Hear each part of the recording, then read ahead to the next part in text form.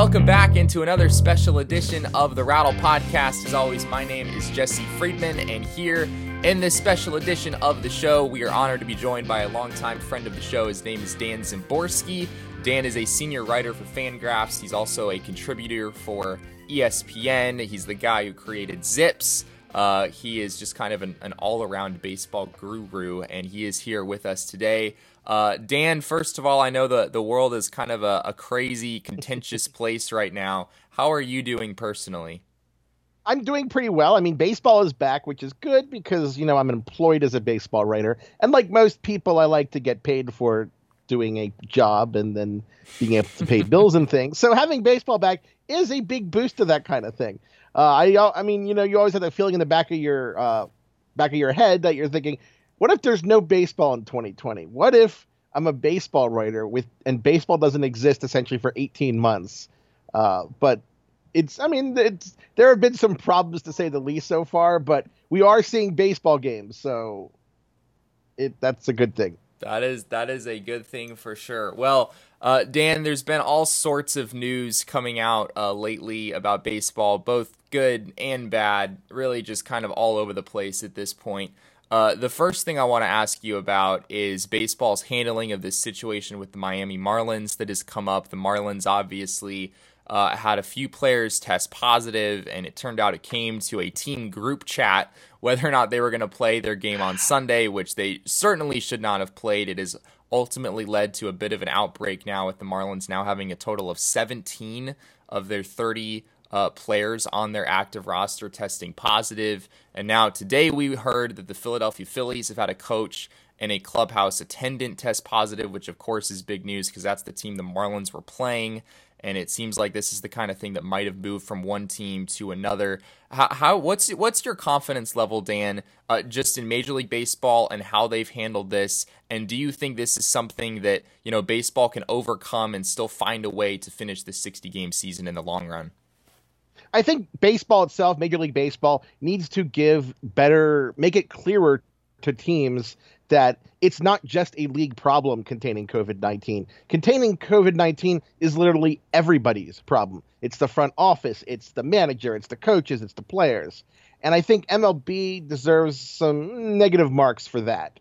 I do think that the Marlins need to take a lot of the blame because it doesn't seem like any of this was sensible. I got Marlins Twitter. That's actually a thing, believe it or not, very angry with me because I suggested that I think Don Mattingly should be suspended for the rest of the season. And sure. I still do.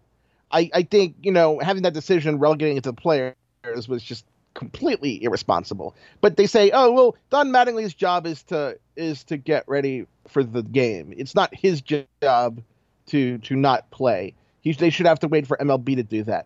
But MLB is, a central, parent organization, essentially.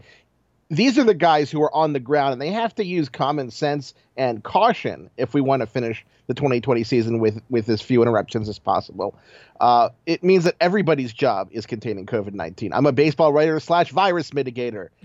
Don Mattingly is a baseball manager / virus mitigator, and so on. It's like a little hyphen that's on everybody's job until, this is all under control. And that people aren't taking that route, saying it's someone else's problem to contain it. That's kind of why the country is in this problem right now. Because, there's been a lack of guidance a lot of times from government, but it comes down to the people, and the people have to take care of it because that's where it's going to be enforced. Arresting people for mask use or lack of mask use isn't going to do anything. It only will work if everybody's on board, and baseball's no different. Now, when we talk about completing the season, I'm still pretty optimistic. I don't think that everybody's going to end up with 60 games, and that's kind of, that stinks. But in a year like this, it's the kind of thing that has to be forgiven. If one team plays 55 games and another plays 60, I think that's going to be just in the realm of, okay, too bad. This isn't going to be the fairest season in history. Sure. That's why we have 16 teams in the playoffs. Hopefully just for this year. Please, just for this year. So I think we'll complete it in some form. I think they'll get to the playoffs. And hopefully when the playoffs come, when the teams, fewer teams, you'll be able to not bubble as much, but at least controlled a little better. Now, Now, baseball doesn't have the bubble that the NBA does, but MLB does have the advantage in that this sport, baseball, is the least contacty of the major sports. Especially, compared to basketball and football. Because basketball, yeah, you don't have a lot of guys, but you also they're pretty close to each other. There's no social distancing on defense, unless you're Russell Westbrook, but we won't go into that. That was mean. And obviously in football, every play in football is kind of a clothed orgy in some sense. So I think for the actual games, baseball's going to be pretty decent. It's the travel and the getting around the dugout that would be a bigger help.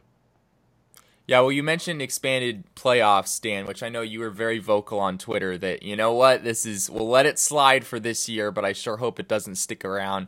I want to get your perspective on that because baseball, this was a very, very last-minute decision, as we all know. Literally, I think it was less than 3 hours before first pitch on opening day. Baseball and the Players Association come out with an agreement. They expanded the postseason from 10 teams to 16 teams. Sounds like it's going to be, instead of just the first place team from each division having a guaranteed ticket, now it's the first 2 teams, and then they'll also take 2 additional teams with the best records from each league on top of that. Dan, this is interesting. It's something that's kind of been tossed around in baseball for a long time, but it seems like 2020 is just kind of the season where baseball is trying everything. We have the DH, we have the 3-batter minimum for relief pitchers. We have all sorts of new things coming into play that may or may not stick in the future. And I thought it was hilarious when you tweeted that on that day when the news came out that basically Major League Baseball and the Players Association have agreed to make the regular season meaningless by expanding the playoffs, which I agree with because, 16 teams, that's more than half of the league. It certainly takes away a lot of the meaning, and we were talking so much about how much each of these individual games matters here in a 60-game season, and it kind of feels like some of that has been mitigated now. Yeah, it makes playing the season a little less practical. At that point, if you're just going to do 16 teams, you might as well. One of my proposals for a weird season was to do just a 32-team tournament, say best of 15. That way you can keep teams in one place and bubble them. For the final 2 teams, either, give last year's World Series participants a bye or do like an AL-NL futures roster, which would kind of be fun. As long as you're going to be weird, go all in on weird. But the thing about doing it in a normal season is baseball is not the same competitive environment as other sports are. The difference between teams in baseball is really, really small. There's a reason we need 162 games. Even 162 games doesn't really determine if, a 90-win team is better than an 85-win team. And a short series certainly doesn't. So it's really, really weird to have, the Dodgers could, win every game this year. Obviously, that's not going to happen at this point. But they could win the game every year and then lose 2 or 3 because any team in baseball can lose 2 or 3 to any team. The Orioles can. The Red Sox would have made the playoffs last year under the system, I believe. And the Orioles took 2 or 3. So the Red Sox, sorry, your season's over because the Orioles won 2 instead of 1 game of 3. And people say, oh, well, the NBA does 16 teams, but the NBA can do 16 teams because the 7th and 8th seeds and really the low seeds in basketball are essentially dead in the water. It only works in basketball because the 7th and 8th seeded teams don't continually upset things. Sure. If baseball could do that, then yeah, it probably would be fine. But it's not the situation in baseball. An 8 seed is going to beat the 1 seed all the time in a short series. And even NBA doesn't do 2 or 3 games. They do, longer series than that. So I just don't think it works in baseball just on a fundamental level. And people say, well, it keeps more teams interested in the playoffs. But my question is, why are the playoffs interesting if they don't really mean anything at that point? Because people say, oh, you don't want the best team to always win. It's like, yeah, it's hard to determine what the best team is. But one of the kind of the base storylines we tell ourselves is that the winner of the World Series is probably one of the best teams in baseball. There are always some exceptions, but that's kind of why baseball's postseason is important, because we buy into the fiction that it means something in determining who the best team is. If we kind of get rid of that and we can't suspend disbelief, then who cares about being competitive for a postseason tournament that doesn't really mean anything?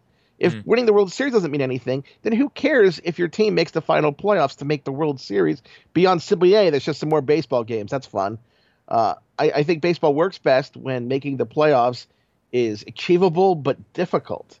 And under the new system, I mean, we'd have below 500 teams literally every year in the playoffs. When I simulated the season in Zips in the new format, I think it was like 2.6 teams on average below 500 are expected to make the playoffs, per season if we played 2020 a million times, which I really hope we don't. Wow. Yeah, that's crazy. I mean, I know you also tweeted out about how, like, this is a shortened season. This is a weird situation. Heck, we've got runners at second in extra innings. This is just a very weird situation for baseball, so maybe we can let it slide for this year. But you are really pushing that, baseball doesn't continue down this route in the future. What do you think those conversations are going to be like for baseball? I have to imagine for this season, a big part of expanding playoffs was just trying to add some revenue into the game, some of that lost revenue, of course, from not having fans in the stands. Maybe they can make up for that by shelling in some extra TV revenue come the postseason. But I mean, you have to believe, Dan, that may be a temptation for baseball down the line, especially if this COVID situation continues and they're still not able to fill stadiums completely next season, which I think we totally have to consider as something that could happen. Do you think that baseball could find themselves in a position next year where this is something they want to do again? It's possible. Obviously, I hope we're not in that position for a number of reasons beyond playoffs. I mean, I would take, if we could eradicate COVID-19 completely from, the world, and the penalty was we had to have 16 teams in the playoffs for the rest of my life. Yeah, I would take that trade pretty easily. Yeah, that would be very selfish to not take that trade. But I mean, obviously that's not the situation. I'm not a a viral scientist, but I don't think that viruses work that way, where you can make deals, really strange deals with them. I think long term, I hope the players realize it's actually in their long term interest to not have expanded playoffs, because I mean, I've sold a lot of data to teams. I never ask what data is going to be done, or ask anything that kind of breaches my role of just hitting a button and sending numbers, because then I kind of get a conflict of interest when I'm talking with people. But I do believe that part of the slowdown in salaries is because playoffs are bigger, because the larger the playoffs are and the easier it is for a mediocre team to win the World Series, the less financial incentive there is to investing in players. If we have 16 teams in the playoffs without a really significant benefit to winning the division, like we've had since the most recent update of playoff format, not this one, the one before that added the extra wild cards and the wild card played in game. If you don't have that, then all of a sudden the target win total essentially becomes 85 or so. It doesn't. Almost every 85 win team makes the playoffs under this new format. And there's not that much of a benefit in a short series to be a 100 win team instead of an 85 win team. The differences are quite small. And if teams don't have an actual incentive to be a 100 win team instead of an 85 win team, then why would you spend $300 million regularly in free agency? You wouldn't. Sure. And I do think that I hope that the union realizes this. I'm pretty sure that leadership does. I'm not really sure that the players completely get this and how free agents or how teams evaluate free agents. I'm in a position to know pretty well because, I do a lot of projecting and people buy projections. I think that it's just the players have to be very wary of this. Dan, I swear you're the only sane voice out there in the Joe Kelly controversy. Please tell the people what is reasonable when it comes to this guy and what he did on Tuesday night. I do think MLB kind of muddied the issue when they included the taunting in part of it. It should have just been for the headhunting period. He's a repeat offender. There's a real argument about whether 8 games is proper, given that it's a percentage of the season, but we also suspend people for games, not percentages of seasons, like Domingo Germán's assault penalty does not drop in more than half because of the season being shorter. He still has that 80-game penalty. It doesn't say, oh, it's now a 36-game penalty. That doesn't actually happen. Sure. And there's a very real dispute about that the whole philosophical basis for the penalty. Is it the games? Is it the penalty of the season? But I don't think that baseball benefits to having players essentially trying to hurt each other. And I know people are aggrieved that the Astros weren't suspended, and it would have been ideal if they had been suspended. But the truth is that the commissioner of baseball only has the ability to punish players for rules that are agreed upon with the union. One reason that baseball was very quick to grant immunity to both Astros and Red Sox players is that they probably didn't really actually have any way to discipline them at all. They could have tried to punish them, but it's been pretty well established going back to the drug trials in the 80s or the drug arbitration hearings that baseball, when they make up their penalties, that the MLBPA pretty much always wins. I remember like when Denny Nagel was released by the Rockies for the issue with, what was it, a prostitute? I'm trying to remember. Well, they tried to release him based on the character clause. The MLBPA, as usual, appealed to that, and they agreed on the eve of the hearing the Rockies agreed to give him 95% of his remaining salary. So that pretty much tells you exactly how the owners, when push comes to shove, realize what they can do about player discipline in that way. So there wasn't really a realistic scenario in which Manfred could have punished the players.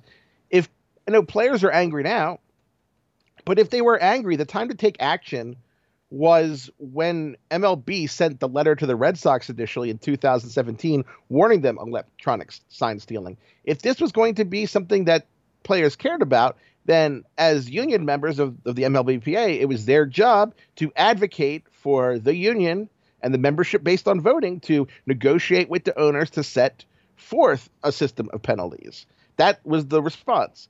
Now, when they say, oh, he got more...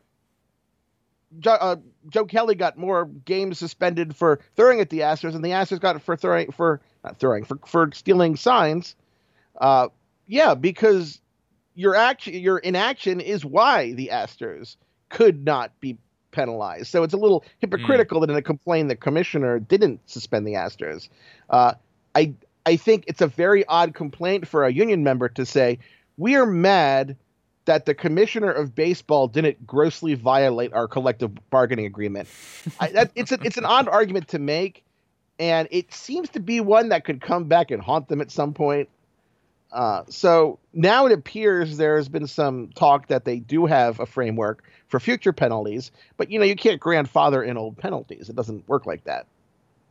Yeah, absolutely. Well, Dan, I want to transition here to the Arizona Diamondbacks a little bit, talk a little D-backs. This is a Diamondbacks podcast after all, so we're kind of obligated to do that. Even though this is not really a team that many of us want to be talking about right now, it was, to say the least, a rough start for them. In San Diego, they lost 3 out of 4. They had a series split with the Texas Rangers after really having a good shot to sweep the series last night. Unfortunately, Andrew Chafin blew up, and the bullpen was unable to hold things down for them. You look at the NL West right now, Dan, and obviously it's still early, even in a 60-game season. But the Colorado Rockies are 4-1. They lead the NL West as we speak right now. Of course, the Dodgers are at 4-2. The Padres looks really good in that series against the Diamondbacks. They're at 4-2, and the Diamondbacks are in the basement right now. at 2-4. When you think about the NL West, Dan, how do you think the Diamondbacks stack up compared to these other teams? I think the Dodgers are clearly better. I don't think I would get any pushback from anybody listening. Nope. That the Dodgers are clearly the best team in the NL West if you played a million games. And Zips, and I tend to agree with Zips on this one, thinks that the Padres have more upside than Arizona did. So pretty much all the simulations had the Padres edging out the Diamondbacks, and then a fairly large gulf between the Diamondbacks and the Rockies and the Giants. Now that the fact that the Rockies have won 4 out of 5 when we record this, it does create a bit of a problem for the Diamondbacks, because that's almost 10% of the season. Yeah. For the Diamondbacks, 10% of the season is over. This is like the equivalent of 16 games already.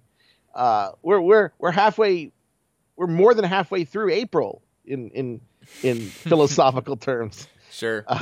So if you ever watch poker on TV, do you ever watch poker on TV? I do not, Dan. No, but you'll have to tell me about it.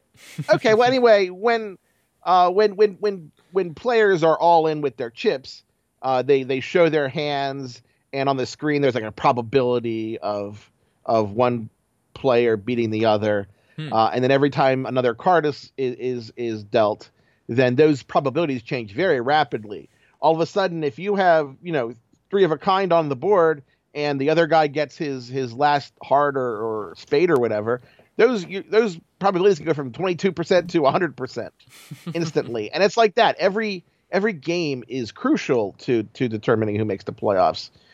Coming into the season, I don't have an updated Zips for today, but the general FanGraphs odds, the Diamondbacks were 47%. That was their probability of making the playoffs under the new system. And that's dropped now to, I believe, hold on. Oh, I hit back on my browser. Confound it. Well, that's dropped to 32%. Essentially, they've lost a sixth of a playoff spot already in 6 games. Sure. And the Rockies have seen their probability go up by a similar amount, because every game is important. And so, I know that's a cliche, but 60-game season, we're essentially starting what would be, the trade deadline in a normal year. This is the stretch run. So it changes the threshold on how teams should act for the rest of the season. It seems weird to say that the Rockies should now be more aggressive at approaching winning now rather than winning later, because they run 4 out of 5. But that's the situation they're in now. Now they have a quicker, impetus to push for a playoff spot. And teams that get off to slow starts, we're not there yet, but I think that the threshold for rebuilding isn't really that high. The Tigers are 4-2, but say they end up losing 4 in a row, I think at that point they're almost a rebuild team. A rebuild in 2020 team. They're always a rebuilding team. But it'll be interesting to see how teams react to what's an unusual season, because there's no script for a year like this. There are no minor leagues. There's 60 games. There's a raging pandemic. So from a baseball standpoint, I think that the teams that are creative are going to eke out those extra wins that they need to make the playoffs in these 1 or 2 win races. I think a big concern for Diamondbacks fans coming out of these first couple series, we've seen Madison Bumgarner pitch twice now.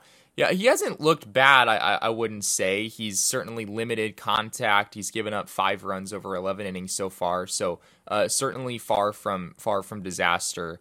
But a big concern, Dan, I'm not sure if you've heard about this, but Bumgarner has averaged about 88 miles an hour with his fastball so far in those 2 starts, which, we all knew that was a possibility at some point. He's got almost 2,000 innings on his arm. But last year, he was still up in the 91, 92 range with his fastball. I think a lot of people expected, maybe the velocity will dip a little eventually, but it has been a catastrophic drop-off so far to start the season. And he still looked pretty effective for the most part, but during the post-game press conference yesterday, he seemed dumbfounded. He literally told us as the media, he said, your guess is as good as mine. He said everything, seems to be coming out just right, but when he looks up at the board, the number is just different than it's been in the past. How viable do you think Madison Bumgarner is at the top of a rotation if he's only throwing about 88 miles an hour? I think he's still viable. I think he will have to go, the Zach Greinke route and go all in on being a nibbler, a finesse pitcher. But I mean, he wasn't exactly, he's been closer to 80s Frank Tanana than 70s Frank Tanana for really most of his career. And I don't say that to be mean. I love Frank Tanana. It is concerning when you lose 3 miles per hour. And I wasn't initially concerned until I saw some of the quotes, because I did see that the velocity was down. And he hasn't had a great year because not only is his velocity down, but Zips actually estimates that his bat as a pitcher is actually about 20% of his value and his predicted value over the course of the contract. So the universal DH suddenly being a thing has already kind of lopped off 20% of his performance, which really stinks. I'm personally in favor of, if they don't completely abolish the DH, making it a home team decision across the league. I think it's an interesting decision for teams to make. But that's a whole other podcast that we could spend an hour talking about. But I'd be mildly concerned at this point. If this were a normal season, I'd be way more concerned than I am. Sure. But this has been such an odd offseason, and pitchers aren't able to prepare the same way that they normally do. Everything has their schedules, everything has just gone, helter-skelter.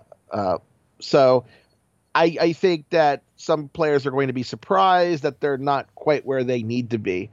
But I think 2021, if we have a normal year, will probably be the bigger test for most players.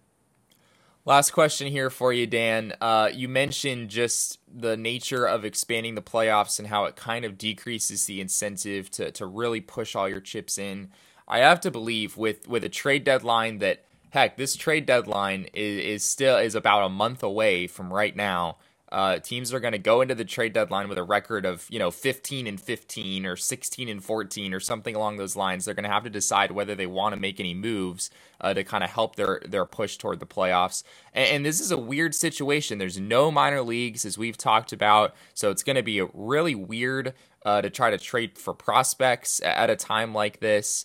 And like we mentioned already, having 16 teams in the playoffs, there just isn't that big of a difference right now between, being the top team in your division versus, being a couple teams away but still making the playoffs. Do you think, Dan, that we're going to see any kind of significant trade action come, a few days before that trade deadline? I suspect that we don't. The virus complicates things considerably. Now, if we got to a scenario where nobody was testing positive and all the measures were working, I think we would see a little more activity. But I think where it is now, I don't think teams are going to aggressively want to be swapping players around unless they need to. I don't see any big trades for prospects, especially because there's still a possibility that the season just ends because something gets out of control, Sure. And then you've kind of lost out in the trade. Like, it would feel really bad. I know no one here probably has any particular sympathy for the Dodgers, but if you're a Dodger fan or a Dodger employee, it would have felt pretty bad if there was no 2020 season and the Red Sox won the Mookie Betts trade convincingly.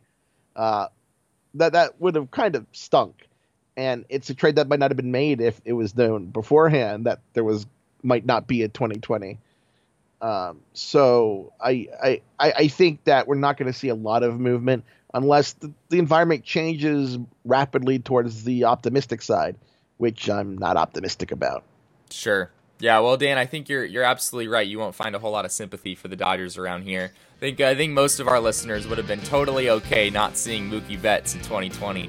But alas, here we are. There's baseball. At the end of the day, it's all good news. Dan, thank you so much for spending some time with us today. We really appreciate it. No problem. You have a good one.